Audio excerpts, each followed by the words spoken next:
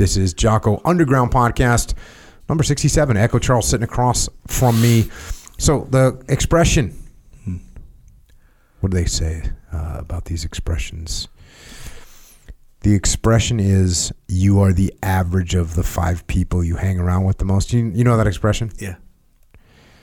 Something along those lines. There's a couple different versions of it floating around, but it's common. And the reason it's common is because there's some level of truth to it. I think we can agree on that. Mm-hmm.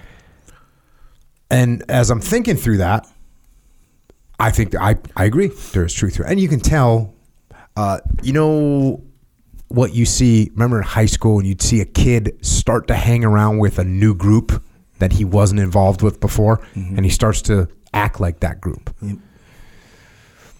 Did your school have like the jocks, the whatever, burnouts, right? Yeah. You probably had surfers. Yeah. Like so you got these groups, and you could see a kid that was not in that group, goes in that group, and starts to become like that group. Yeah. So we've all seen that. So there is a level of truth to this statement. Mm-hmm.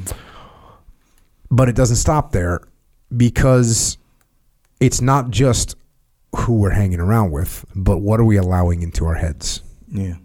What are we allowing to get in there? Because at a minimum, we're highly influenced. I know that's a little bit of a weird way of saying it. Right? At a minimum, we're highly influenced. But at a minimum, we're definitely influenced by what we allow into our heads. What kind of music we're listening to, what kind of movies we're watching, what kind of social media, which is bizarre because you can pull social media into your head all the time. Mm-hmm. And these things have a real impact on you. Music, for instance. Now, we know I'm a big music fan. I'm a big music listener. Music can reduce anxiety. Music can reduce blood pressure. These are physiological things that can happen from music. Music can reduce pain. These are physiological things that can happen. Music can improve sleep quality. Music can improve mood. Music can improve mental alertness. Music can improve memory. These are not, I'm not just saying, I think it does. No, it does. There's also research that some music can increase aggressive thoughts. So if you listen to the kind of music I listen to, that makes sense. Maybe it can. There's evidence that music encourages, certain types of music encourage crime. Right? So there's good and bad going on, kind of like fire, right? Fire can heat your house, it can burn your house to the ground. Yeah. But it's something that we need to pay attention to. So we have to be selective as to what we allow to get in our head. And we have to be selective as to who we're going to hang around with. And we have to be selective as to what we listen to. We have to be selective as to what we read. We have to be selective as to what we're going to allow into our heads. You got to get rid of the junk at some point. And listen, you have this argument. You can I listen to music with crazy lyrics, right? Mm-hmm. Crazy lyrics that never impacted me to do anything crazy. Whether it's lyrics about, antisocial lyrics, anti-government lyrics, whatever, criminal, whatever it is. Mm-hmm. There's lyrics and I go, I love that song. Yep. I wasn't like, hey, I'm going to follow the political beliefs in this song, right? Yeah. So I'm not saying you got to just not listen to anything, right? Mm-hmm. Or you got to only listen to the stuff with the positive, but you got to pay attention to it. You got to increase the volume of constructive, pragmatic input to your brain, and you got to limit the volume of negative, harmful, adverse things that you allow in your brain. Now, I also think this. I think if you're paying attention to it, it's not going to have that much of an impact. So if you're listening to some music that has real negative message to the lyrics, but you know that, I think you're going to be okay. If you don't know that, or you're not paying attention to it, that's when it can catch you off guard. Same thing with social media. If you're watching social media or looking at social media with a questioning eye, that's going to be a lot better than if you're looking at it with an unquestioning eye. Yeah. And what's really scary right now, obviously, is that algorithm. The way that thing works, It's looking to give you the short-term gratification. It's looking to put you into that echo chamber. It's what we need to pay attention to. So let's take the expression of you're the average of the 5 people you hang around with the most, which I think we can all anecdotally prove just from people you've known and you've watched them change. And if we pay attention to that and we see how it works, then we see that everything we let in our brain, if you're not paying attention to it, can move you. So watch out.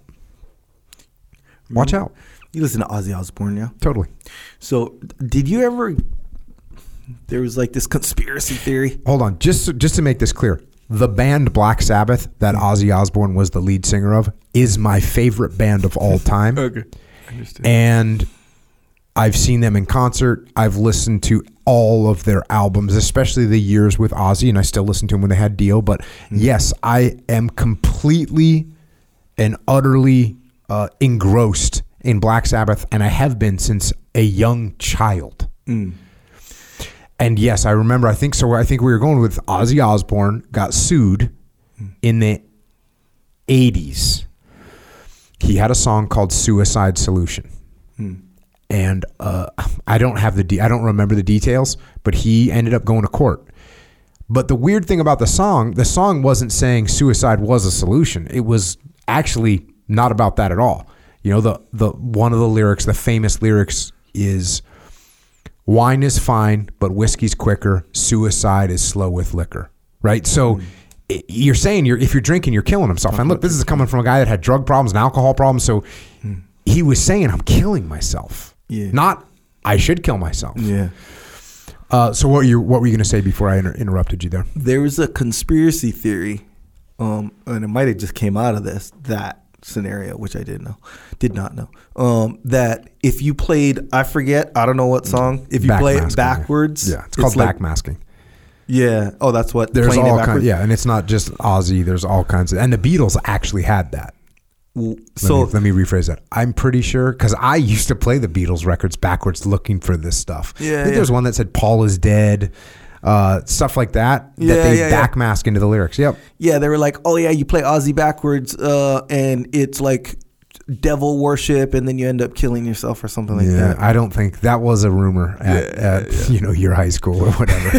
It was straight up. Yeah, but there are, but the Beatles definitely backmask. I'm saying definitely. I hate saying definitely, but I'm pretty sure that when I was a kid, we played Beatles backwards, and you just put it on the record and you use your finger to rotate it backwards, and it would be like Paul is dead. Something like that, which is just random stuff to put in there. But it's called backmasking, and yes, it's a thing. When you play it backwards, that's when you put it in there. Oh, you put some backmasking messages in there. Oh, when you record it or whatever. Yeah. Oh, okay, damn. See, I didn't know that. There's a movie called The Gate. You ever watch that movie? No. Boy, it's back in those days, by the way, where that was one of the part of the premise of the movie. Like if you played this one thing backwards, it opened the gate to hell. It's actually a pretty fun movie, nonetheless. So is this true about Ozzy Osbourne? Where at one of his concerts he bit the head off of a bat? Yes. Was it? Yes. So that's true. Yep. Oh, he was psycho then. And what it was, there's a couple different versions of it. And again, I apologize. My memory's filled with half of the rumors and half of the lies and half of the truth. Whatever. That's 3 halves. I don't know how it's going to turn out. But 3 halves. But yeah, because I heard him tell the story of they had like rubber bats or something. And he would bite the head off all the while, like a big stage show. But then at some point, someone threw him a real one.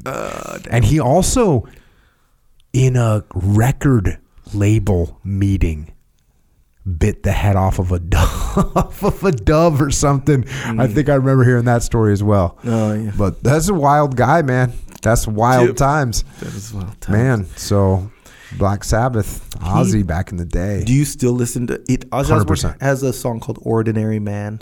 Yeah. It's pretty new. Pretty new. When the last few is pretty solid. Oh yeah. They're great. I mean, I think that Black Sabbath is the greatest rock and roll band of all time. What's the best song? Crazy Train? No, that's not even Black Sabbath. That's Ozzy. Oh. Just the entire first 5 albums. Oh, damn. Yeah. Like that, huh? And there's very few bands that have made album after album after album that were all good, that were all awesome. Yeah. It's like you got Black Sabbath, Led Zeppelin, AC/DC, Metallica. Like they made, because a lot of bands make a good album. Yeah. And then that's what they got, you know, and the other ones are okay. Sometimes the other ones aren't that good. But to come out with that many really great albums is difficult to do, and not many bands have pulled that off. Yeah. Freaking Ozzy. The who you hang with or whatever, and that totally makes sense. Where even like, you know how like you, I'll catch you talking pigeon every once in a while. Sometimes, yeah, and that's just so. But it's like not, even if it's, I mean, they say it's like the small five. Small. I get it. But even if you hang with one guy, you'll probably like, if you just do a small little inventory, like you'll see like all the little things that you do like them now, kind of a thing, and vice versa. Yeah. So, bro, that makes total sense. A lot of people like to say the you know, the cool catchphrases like, oh, show me your network and I'll show you your net worth, or like that kind of stuff, which, you know, I think I actually agree with you. I think there's a lot of truth to it a lot of the time, but it's you know, it depends a lot of the time, especially the net worth part. But yeah, that's true. So be careful, right? What you put in your head. One time I was hanging around with a guy that I knew, was friends with, part of my network. But I was still in the Navy. And he was rolling in like a brand new Mercedes S-Class AMG, like a $250,000 car, maybe $200,000 car. Yeah. And I had a 1997 Dodge Grand Caravan, and the window didn't work. So his net worth wasn't nothing to do with mine, bro. You know what I'm saying? Hey, that can be real too, for sure. But hey, that's the way it works. But yeah, watch out. And the modern, another modern issue with what you let in your head, and it, you know, so essentially it's like, be careful what you let in your head. It's up to you what you let in your head. Where like, and you mentioned the algorithm, and I think that's a bigger thing than sometimes than what people realize, because like if you're like, okay, well, it depends on what you look at, but let's say you follow a certain person, right? Where you're like, oh, I like what they have to say. I don't know, Jordan Peterson, or I don't know, you know, Andrew Tate is a hot one right now, whatever. So it doesn't matter who. I'm just saying, like, you start to, the algorithm would be like, oh, you like this guy? Oh, here's more from this guy. Here's more from this guy. And then instead of when you originally liked just what they said, you start to like the person now. Now it doesn't matter what they say. They can say some weird stuff. And you're just like, well, I like him, so hell yeah, that's me too. You know, so you kind of sign on to all their stuff after a while. That can happen. Yeah, you better be careful of that. You got to be careful. Like, but yeah, how are you saying if you're always like, what do you call it? Questioning? Always question. Yep. You know what? I think, so we made an album. Yeah. If you remember this, it was called Psychological Warfare. Yeah. And that album, really, a lot of people got it and still get it to this day. And what's interesting about that is that's doing exactly what this is talking about, putting good thoughts into your head. Yeah. Right? I'm going to overcome this. Yeah, that's you can see why that album has been so popular, because people go, oh, if you listen to that when you wake up in the morning, that's the first thing that's in your head. And then you take the whole thing like we talked about on the Machete Season, the Machete Season podcast, where they talk about the power of radio and the power of spoken word and how there's no filter. It goes right into your brain. You don't need to convert anything. And that's what psychological warfare is. It's help people overcome those moments of weakness and help people stay on the path. Why is that? Because they're putting something into their head that's moving them in the right direction. Yeah. Yeah. It's like helping in the real world. Yeah. So but then you got to be careful, because like you just said, you can get on the gram and be like, oh, I'm going to go get some positivity from the gram. Next thing you know, it's been 42 minutes and you haven't done shit. Exactly. So you're getting sucked in to this crap. Yeah. When really you should be doing whatever. You should be executing. Yeah. And this one might kind of, it'll seem obvious when you say it, but here's how real like it can be. Where, let's say this, and this is a common situation where you're on the gram and you're like, yeah, I like positivity. Hell yeah. Hustle, sleep when I'm dead, or whatever, right? Like we're working hard, right? That's what I'm down for that cause. So boom, you go on, it's just words. Oh, the Instagram's like, oh, you like that one? How about this one? Then it's like words, and then a guy like walking into his nice house. You're like, hell yeah, like that's the lifestyle, like hell yeah. And then now it's like guys in their cars and the girls and the parties and the, it's like it shows a lot of lifestyle stuff right now. Slowly but surely, in your mind, this weird like image of the world starts to formulate, because that's what you're letting into your head. Like that's what success looks like, and if it's not this, it ain't success. Then you go to the real world and you look in your driveway. And you look at your, Dodge scenario. Exactly right. And you're kind of like, oh man. And then that depression will kind of come in a small way. And then you know what's scary? Even scarier than that is you start seeing the guy in the Lambo, and you get a little satisfaction from that, because he's kind of like a guy that kind of reminds you of what you could be if you were kind of got lucky a couple times, and this guy, and maybe you could do that someday, and you get a little dopamine just from that. And then so you scroll another one, and there's a guy with a Ferrari, and you're like, hell yeah. And so you're getting dopamine without actually doing anything. Yeah, free dopamine. Free dopamine. We've discussed this before. I've said this about, so you make videos, right? Yeah, sure. You get a certain level of gratification from making something.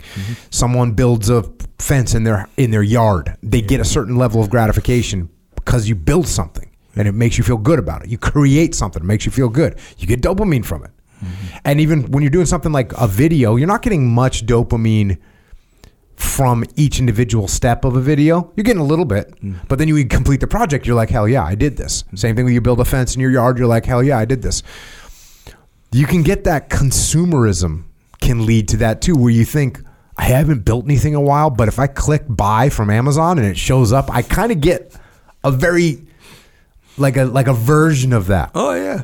There's the thing is, it's a reward, but there's not much cost to the reward, so you just kind of, it's like a real short-term gratification. I ordered these shoes or whatever, and you're kind of hyped about it, but the hype doesn't last long. It's true, bro. So you got to watch out for that click button, buy me now, or whatever it says on Amazon. Bro, I fall for that kind of stuff, bro. From time to, I have like too many knives in my house from that very thing. Bro, you ever shop for knives on Amazon? No. You get the cool one, and then they're like, oh, you like that knife? What about this one? Well, fuck, I like that one too. So I wind up buying a bunch of knives. They read you like an open book. Oh, yeah. Easy money for me. But I told you, dude, I'm the worst person to advertise to. If anyone's listening to this right now that's trying to get in my head on the interwebs, putting pop-up ads about something I search, don't try. It's a waste of your money. I'm not clicking, and I don't care. Dang, bro. So there you go. But that's actually not a new thing, the buying thing. Now it's online, so it is. But then there's a word for it. It's called retail therapy. Yeah. Like the girls are like two words, but but also I don't know. Is that like compound word? I don't know if that's, you're saying there's a thing. Isn't that kind of a joke? Yeah, like the girls will be like, "Hey, I'm depressed, so I'm gonna go shopping to make me feel better." Right. But it's literally the exact same thing, because when you go shopping, you buy some new stuff. You don't even need it, but it's like, yeah, I got new stuff. Yeah. The dopamine. It's the same thing, but retail now it's on therapy. Amazon. Yeah, it's true. All right. So watch what you're doing. Watch what you're doing. Pay attention. All right, let's get to some questions. First questions. Are some dreams just impossible? I'm 20 years old and I'm a quitter. During high school, I stopped playing sports, stopped studying, and my grades suffered, and I finished with a 2.4 GPA. I did not go to college, and I've been in the workforce for 2 years now. I'm sick of it. I'm done with working at a factory. Since I was a little kid, I knew I had a calling to do something big, something meaningful per se. For some reason, becoming a neurosurgeon seemed to fit that bill perfectly. The standard required, the time devoted, and research sought out requires 4 years for a bachelor's, 4 years for a medical degree, and the longest residency period at 7+ years. I feel stupid for having this dream, this goal. I feel like I do not deserve to have this dream, and I'm absolutely stupid to think I could become a neurosurgeon. Do you have any words of advice? Do you think some dreams are just too hard, that eventually I'll hit a point and quit? If you have any advice for a long-time quitter, it would be amazing to hear. Sincerely, long-time podcast listener. Well, first of all, I'd say go listen to the podcast that we did with Andrew Huberman. Yeah. Because Andrew Huberman, this isn't me like making an accusation. By his own admission, he was kind of on a path to failure when he was in high school, when he graduated high school. It took him a little while to decide to get his act together and become disciplined. So he was 29 years old by the time he got his PhD. And this is from a guy that started at some random community college. And actually, that was after, I think he went to, if I remember correctly, he went to UC Santa Barbara for like a year. Then he was being a disaster. And so then he went to a community college and picked up there and stayed there for a while and then carried on his career. But so where you're at right now, first of all, 20 years old, if I could be 20 years old and just got out of prison, I would take over the world. You know what I'm saying? Like you are 20 years old, dude. So next part of the course. So the fact that you quit in the past has nothing to do with you quitting in the future if you don't want it to. Now, what is it here? Do you have any advice? That's the first question. Do I have any advice? My advice, if you want to do it, then go do it. Stop talking, stop planning, stop dreaming, and go do it. If you want to do it, then you have to go do it. That's what the answer is. And to think that you could not accomplish this, look, I don't know what your cognitive capacity is. You might not have the cognitive capacity to be able to do this. You might not be smart enough. I kind of doubt that that's true, because I've known people that were not all that smart that went to medical school, right? So I don't think that would happen. Could it be possible? It's possible, but I doubt it. Most likely you are capable. So you should start. If this is what you want to do, you should go and freaking get after it. Now, your next question is, are some dreams just too hard? Yeah, there are a lot of dreams that are freaking too hard, and they take a bunch of work. And if you don't really want it, it will not become a reality. That's the key component.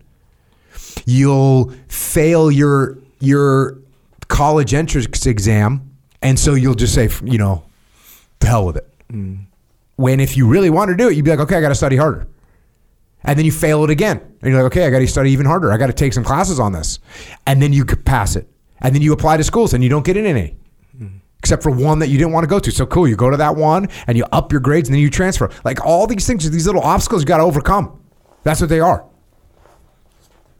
So are there dreams that are just too hard? Yes, there are.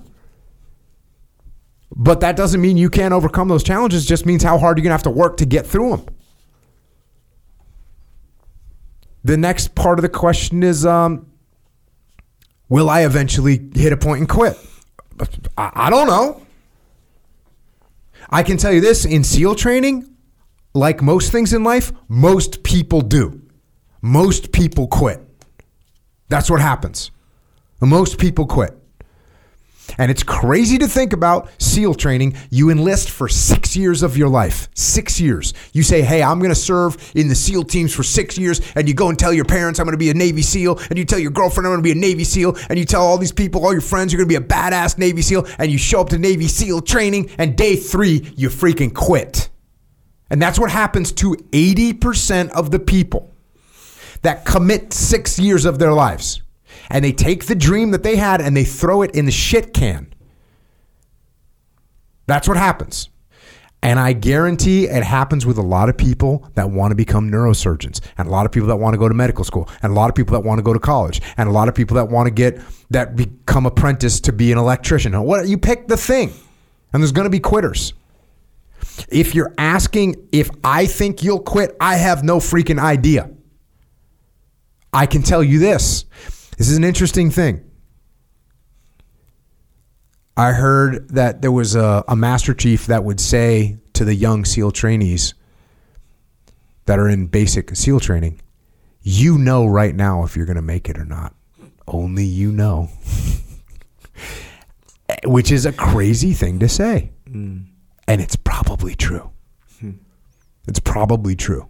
Because there's some kids that are like, hey, I don't fucking care what you do to me. I'm not quitting. I'm going to make it. And it's really, I heard another thing recently, that there's like in a class, 15% of the kids going through a SEAL class, you can't make them quit. They're not going to quit, no matter what you do. They're literally like, you can kill them. Yeah.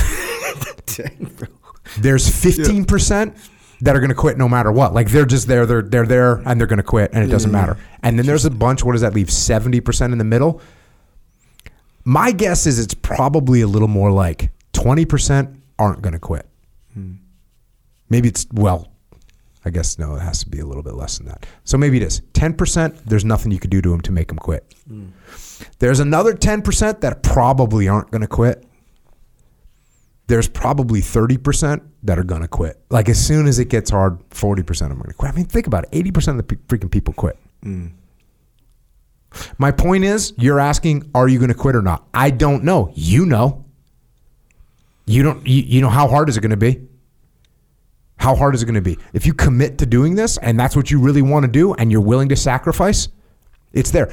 I just did a podcast with Daryl Cooper and I made up a term, line of sacrifice. So I was talking about the Ukrainians versus the Russians. And at a certain point, like at what point do the Russians say, we're not going to sacrifice anymore? We're not going to lose any more of our kids to win a war in Ukraine. At what point are the Ukrainians willing to say that? And each one of them was going to have a line where they say, we're not going to cross that line.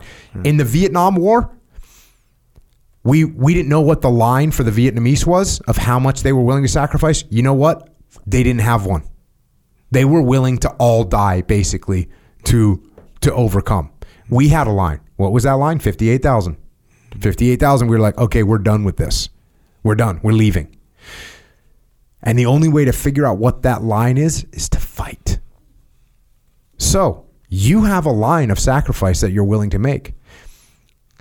Different from what I just said about, hey, there's some guys that are never going to quit. They might not know that or not.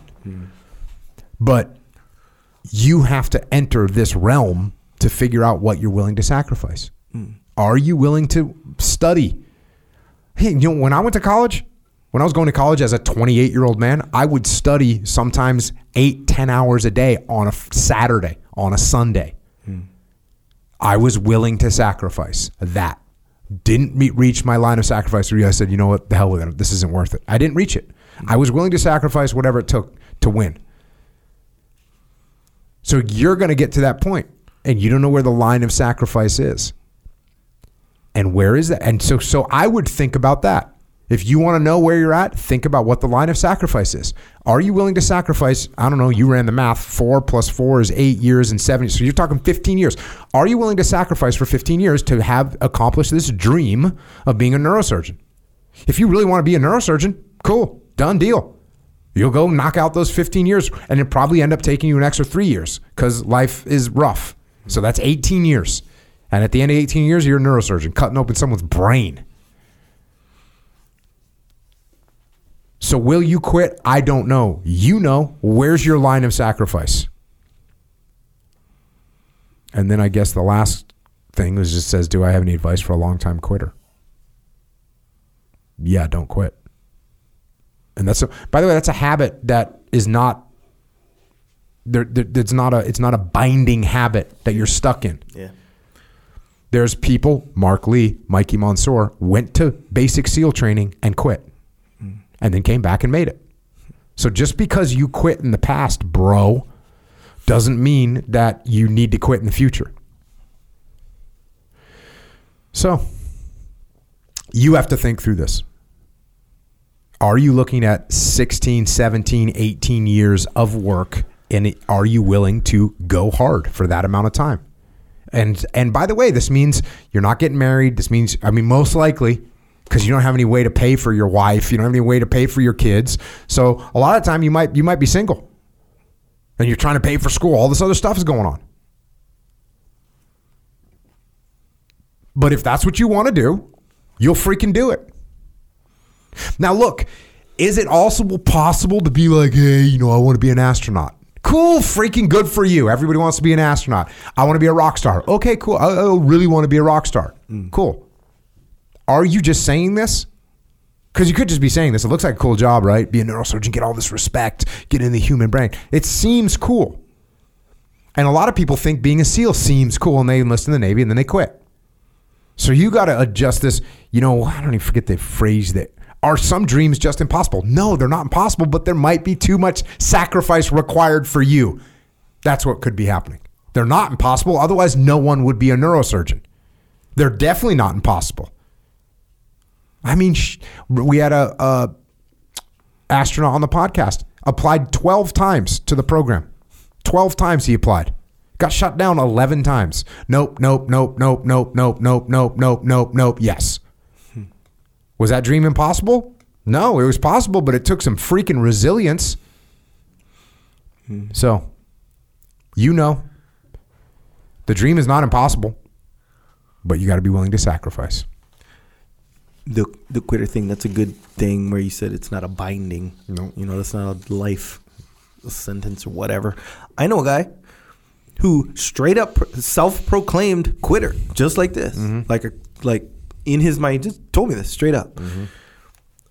Is currently a Navy SEAL, by the way. Didn't quit, didn't even come close to quitting butts, but he quit quitting, essentially. Yeah. It's like kind of what he said, where he was like, I quit, I made bad decisions kind of on purpose, all this stuff. And yeah, he was like, you know what, I'm tired of being a quitter, and this is what I'm going to do, and then chose to be a Navy SEAL, which is not easy, especially for a quitter. So yeah, like you said, like I know a big example like of that, because a lot of times that can be intimidating. Like, oh, I know how I am. When things get hard, like I just quit, and that can like kind of scare you a little bit. Kind of force you into quitting, kind of psychologically. Hey, did you ever have a how you always wanted to be a commando of some sort, as you say? Did you ever have like not a different, but like a plan B or anything else rolling around in your head? Like, oh, maybe I want to be a freaking rock stars. Nothing. No. Not even close. No. Skater. No. Guitar player. No. I mean, hey, I want to be a rock star. Cool. But that was sort of like, of course you want to be a rock star. Of course you want to be a freaking pro surfer from Maine. Of course, you want to be a rich CEO of something. Yeah. I never really had that one too much. Yeah, I didn't know what that was. Exactly. But yeah, so were there other ideas that kind of floated through? No, I mean like that were but not even realistically. No. Yeah. Okay, that's what I mean. Like actually, realistically, like maybe like, hey, yeah, I might make a little run for this at whatever age. Yeah, that's interesting. Bro, you can be a pro surfer from Maine. Bro, Rick Kane. You ever heard of Rick Kane? I knew you were going here. Oh, yeah. Arizona. Yeah. More different than me. See what I'm saying? Way more different. Anyway. Hey, Kelly Slater's from Florida. Yeah, but okay. I mean, that's East Coast, It's not exactly epic waves in Florida. Yeah, but it's the ocean. True. Arizona's not ocean, Hawaii. That's a movie, bro. It's real life, bro. In here, it's real life. Check. All right, next question. Okay. Hey, Jocko Echo. First off, thanks for making the podcast and the Underground podcast. One thing I've never heard either of you talk about is meditation. I'm curious what both of you think about it. I practice Rinzai Zen and just got back from doing 7 days of total silence and stillness. It's a lot harder than it sounds to be silent for 10 hours a day. Sit on the floor in total silence, stillness for 6 hours a day, and do nothing else. Maybe Jocko gets all his meditation out surfing, but still, I wonder what you think about mind training or ego deprivation like this. I know personally that meditation is where I learned how to detach. After hours of sitting absolutely still, feeling immense amount of pain, I'll just detach from that and sit with the pain. So what's the actual question here? What do you think about meditation? What I think. It seems cool. I haven't done it, but I know that a lot of people that do. I know Tim Ferriss and Sam Harris have highly recommended it, and I deeply respect both those guys and their ideas and their, the way they live their lives. I know Sam Harris, I owe him 2 weeks, and I've owed it to him since COVID. I owe him 2 weeks of meditation where I'm like trying whatever, his meditation. He's got an app called Waking Up. And I owe him 2 weeks, and then we're going to do a podcast about it. But I haven't gotten it done. The lack of discipline, I believe, on my part. But as far as my thoughts on it, just look, I don't sit here and say, oh, total, 7 days of silence and stillness. That sounds easy. I don't think that at all. I think it sounds like a gut check. Yeah. So when he says it's a lot harder than it sounds to be silent for 10 hours a day, sit on the floor in total stillness. No, that sounds hard as hell to me. 10 hours, yeah. Especially the stillness. I don't mind being quiet. I can be quiet for a long time. I don't got to say nothing. But sitting still, probably in some uncomfortable position, because he mentions pain, which even you sit in any position, you're going to be in pain after a while. Yeah. Right? Sitting in a comfortable chair and you can't move, you're going to be uncomfortable after a while. You're going to be pissed. Mm-hmm. So I don't think it sounds easy at all. I think it sounds like a disciplined undertaking, which I think is good, and it probably would lead to discipline and focus in other areas. So good on you, man. You also might want to try some jiu-jitsu and some surfing. Just saying. Just saying. Because that might get you something too. Yeah. So keep getting after it, bro. Nicely done. Next question. Blue belt here. My dad, 55 years old, recently got into a motocross accident and broke his back.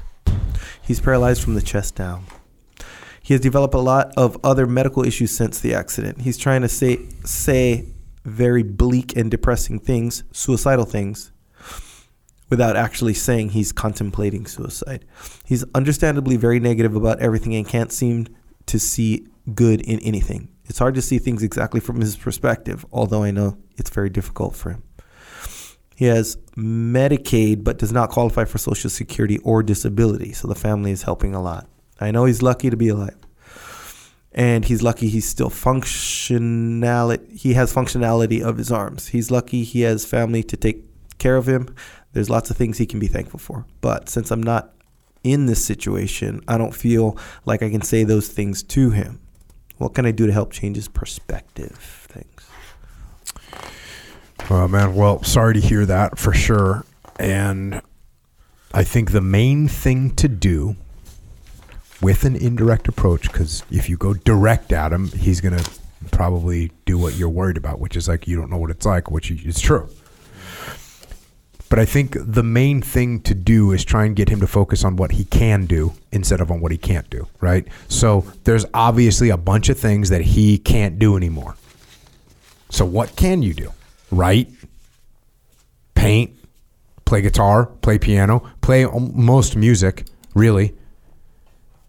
You can make videos. You can do video editing. You can do 3D art, 3D rendering, computer play. There's like all these things that you can do. And on top of that, you can watch your family grow and succeed. And you can teach lessons and you can pass on knowledge.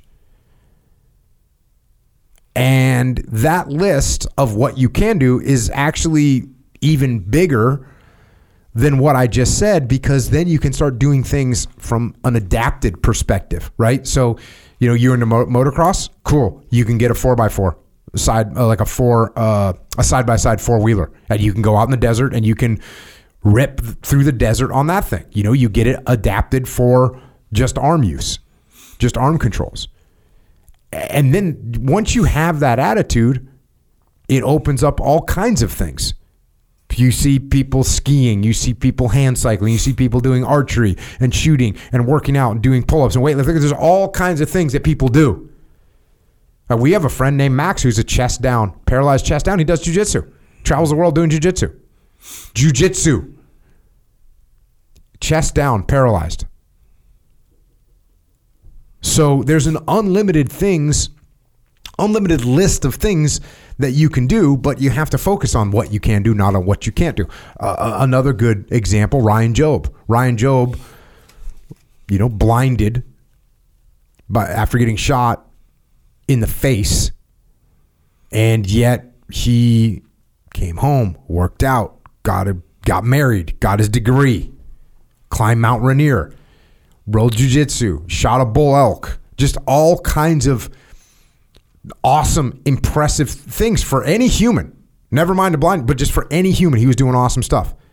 Dan Knosson, who's been on the podcast, lost both of his legs.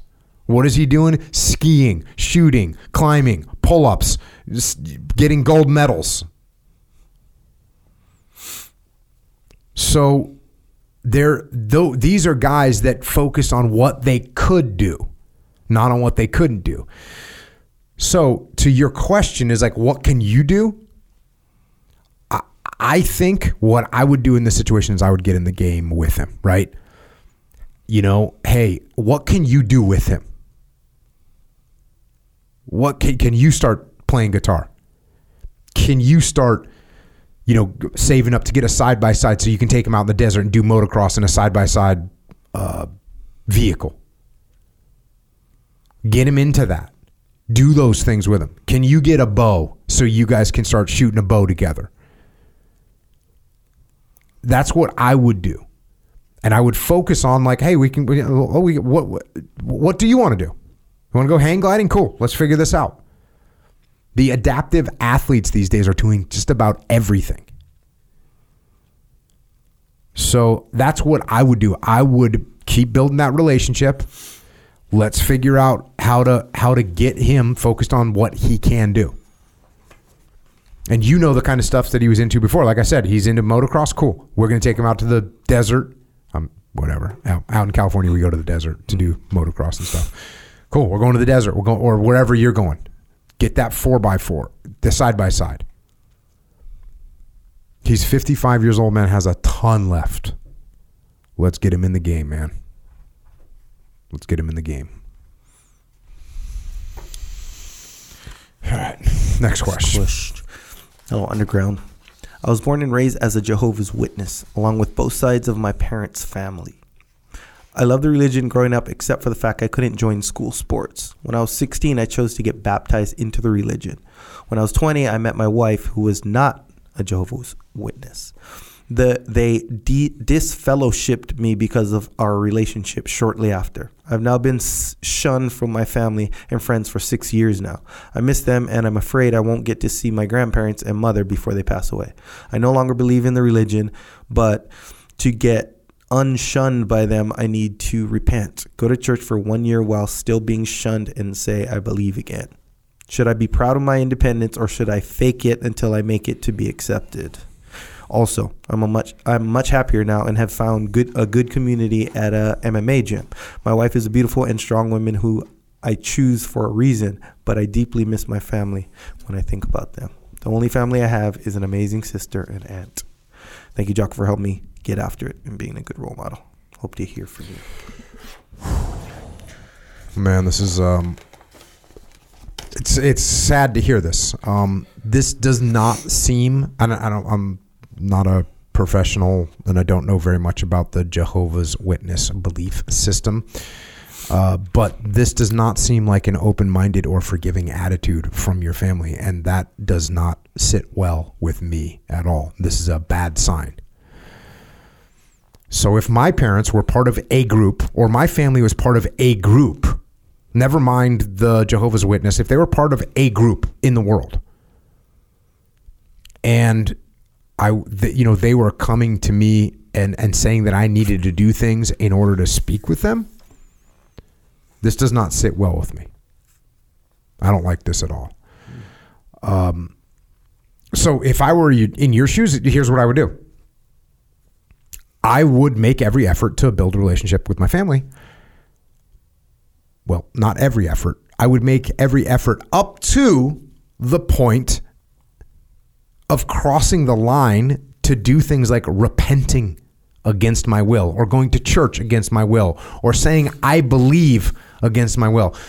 And as you know, I am a very open-minded person, and I will put my ego in check, and I will say I'm sorry, and I will apologize when I do something wrong, and I will put the relationship I have with people above my own self-importance. But this is getting strange. I don't like this. Let me not say it's getting strange. I don't like this. These are not things that a family should be doing to another member of their family. So I would not cross that line.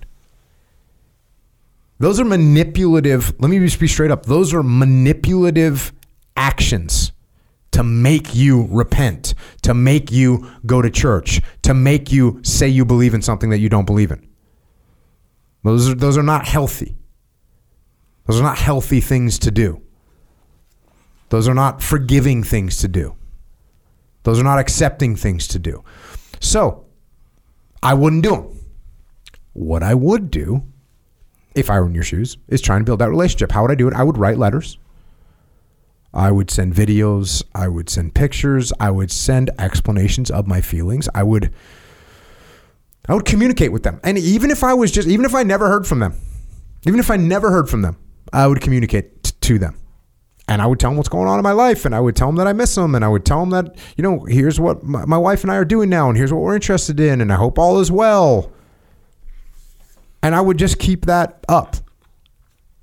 I would fulfill, and again, seems like the thing you won't hear me say very often. I would fulfill my part of the deal, my part of the relationship.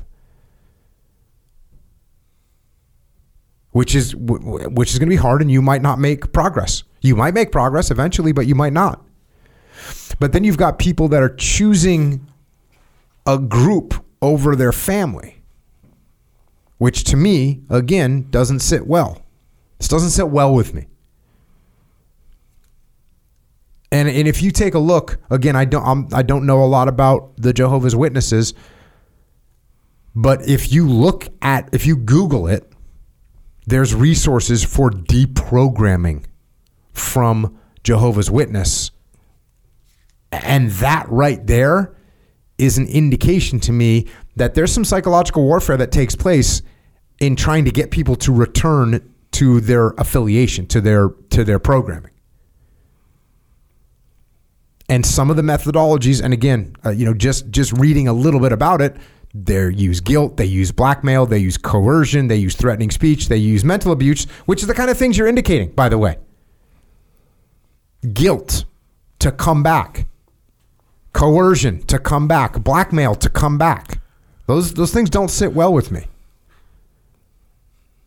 So I think I would educate myself on the methodology that they utilize and try and work to reach out to my family to the best of my ability and hold up my side of the relationship and hope that they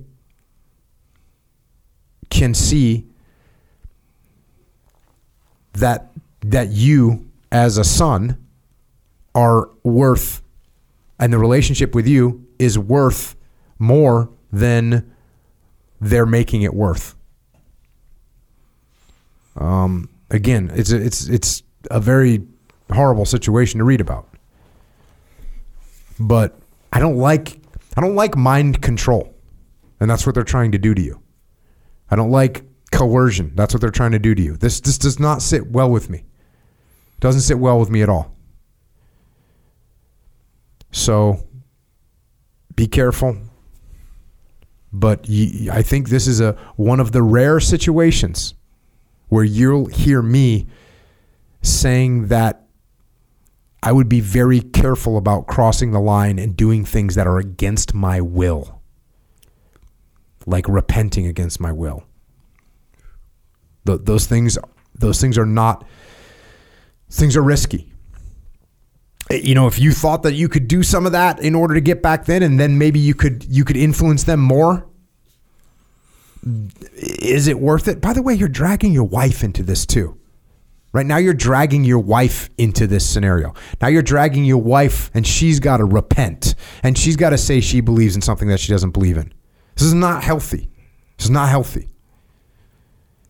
And I would prioritize my wife. This is your wife, man.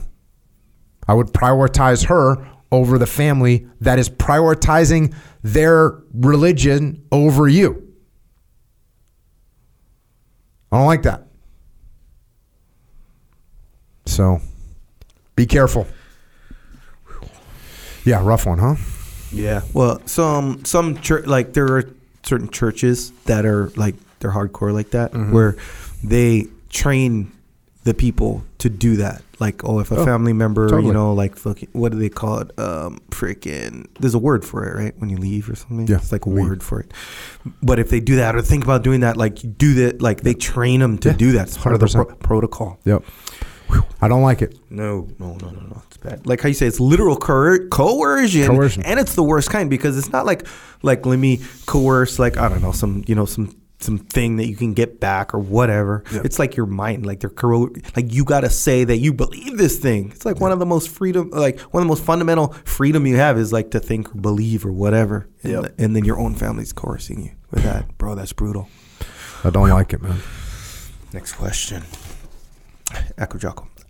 I have 2 businesses and therefore 2 teams, 6 people per team. The first business team is made up of subcontractors who stay clean and paid very well, choose their own schedule, and have an interesting job, etc. The second business is more labor intensive. The employees get dirty, they're paid significantly less, work long hours at a boring task. The second team has much better cohesion, positivity, professionalism, and ambition, whether you look at the teams as a whole or at individuals on the team. I was expecting team 1 to be easy to manage and very motivated, and I expected team 2 to require more of my time. That's not what happened. The first thing I did was look at what I was doing because of extreme ownership and because I'm the only common link between the teams. I can't pinpoint what is different. Can you shed some light on why the team who has everything going for them is dysfunctional, while I can trust the second team to do what they need to do with very little direction? I spent hundreds of hours training team 1 and only a handful of hours training team 2, so I guess the problem is me. Problems with team 1 are a little infighting, lack of drive in finding new clients, and reduced availability and work hours. I feel like they have it too easy, but how do I take ownership of that? Love the podcast, upload these books. Thank you. Yeah. So adversity, when applied at the right amount in the right circumstances, brings cohesion and unity. That's what happens. So when you've got people that are working hard and they're in the muck and they've got labor to do, they, in the right cases, form a bond and they come together. That's what military training does. Military training takes a bunch of random people, puts them through hard situations together, and they become bonded. And the more elite training you go through, the tighter the bond. So the harder stuff you go through, the tighter the bond. Now, good times or easy times brings complacency. And people focus on the wrong things. So in this case, obviously, team 2, the hard labor team, they have straightforward goals. They have tasks that need to get done, and they have to work together, I'm assuming, to accomplish these goals. So you have to work together to accomplish these goals. On the other side, team 1, well taken care of. They probably don't rely on each other as much because they're all contractors, right? Subcontractors. They're not even really part of the same team. They're just subcontractors. So they don't rely on each other to win, and yet they're taken care of pretty well. So what am I going to do here? I would look to create goals, tasks, projects that team 1 has to work on together. With some way to unify them. Maybe it's a new compensation model or a restructuring that aligns the effort of the team towards a common goal. And that might be tricky because right now they seem like they're pretty entitled, right? And when you start to take entitled people and start to take things away from them, it pisses them off. You take people that are not entitled, people that are working their ass off, and you start to give them entitlements, they're happy. They're happy like, oh, you gave me a raise, I'm happy. You take money. Hey, if I take one person that's getting paid $17 an hour and one person that's getting paid $12 an hour, and I remove $2 from the person that's making 17, they're pissed. Even though they're still making 15. Now the person that's making 12, I add $2, they're happy. Even though they're only making 4, they're happier. So it can be hard to remove things. You're going to have to be cautious in your manner of execution on this. But how can we get them in an organizational structure and in a compensation model that they're unified and working together? That's what my goal is. That's what I want. How can you put them on projects where they feel a sense of unified accomplishment? Even if it's just, okay, let's say these are all individual sales people working together, working separately. They're out on their own. Well, you can put together a goal that, hey, if the team gets to here, here's what we're going to do. And that hopefully we'll start to bring them together. Now, look, there are salespeople that don't give a shit. They're like, I don't care what freaking Echo's doing. I'm getting my percentage. I'm getting my cut. I don't care. I'm not over here to help Echo. So that's why you got to put something real behind it. Hey, if we reach this goal, everyone's going to get an extra 2% or whatever. If we reach this goal, we're going to buy a new freaking office coffee machine. So we're all going to benefit. Whatever. You got to figure that out. But putting challenges towards people is what unifies. Matter of fact, that's what in boot camp, everyone hates the drill instructor, right? In the beginning, drill instructors want you to hate them because it brings the team together. So let's find a way to give these people on team one a common unified goal that they can work towards, because that is what will start to unify them. Have fun. It's a good one. It's a good one. Happens a lot. Happens a lot of different businesses out there. All right. So with that, everybody, thanks for joining. Thanks for supporting the cause. You know where to get the stuff. Jocko.com. That's really all I need to say. Jocko.com. Yeah. Go there. You want to support? Go there. Go to Jocko.com. Support. We appreciate it. As you can see, there's wildness going on in the world right now. Wildness. People are wild. People are crazy. Yes, sir. We don't know what's going to happen, but we do know this. We'll be here. Thanks to your support on the underground. We'll be getting after it. And until next time, this is Echo and Jocko.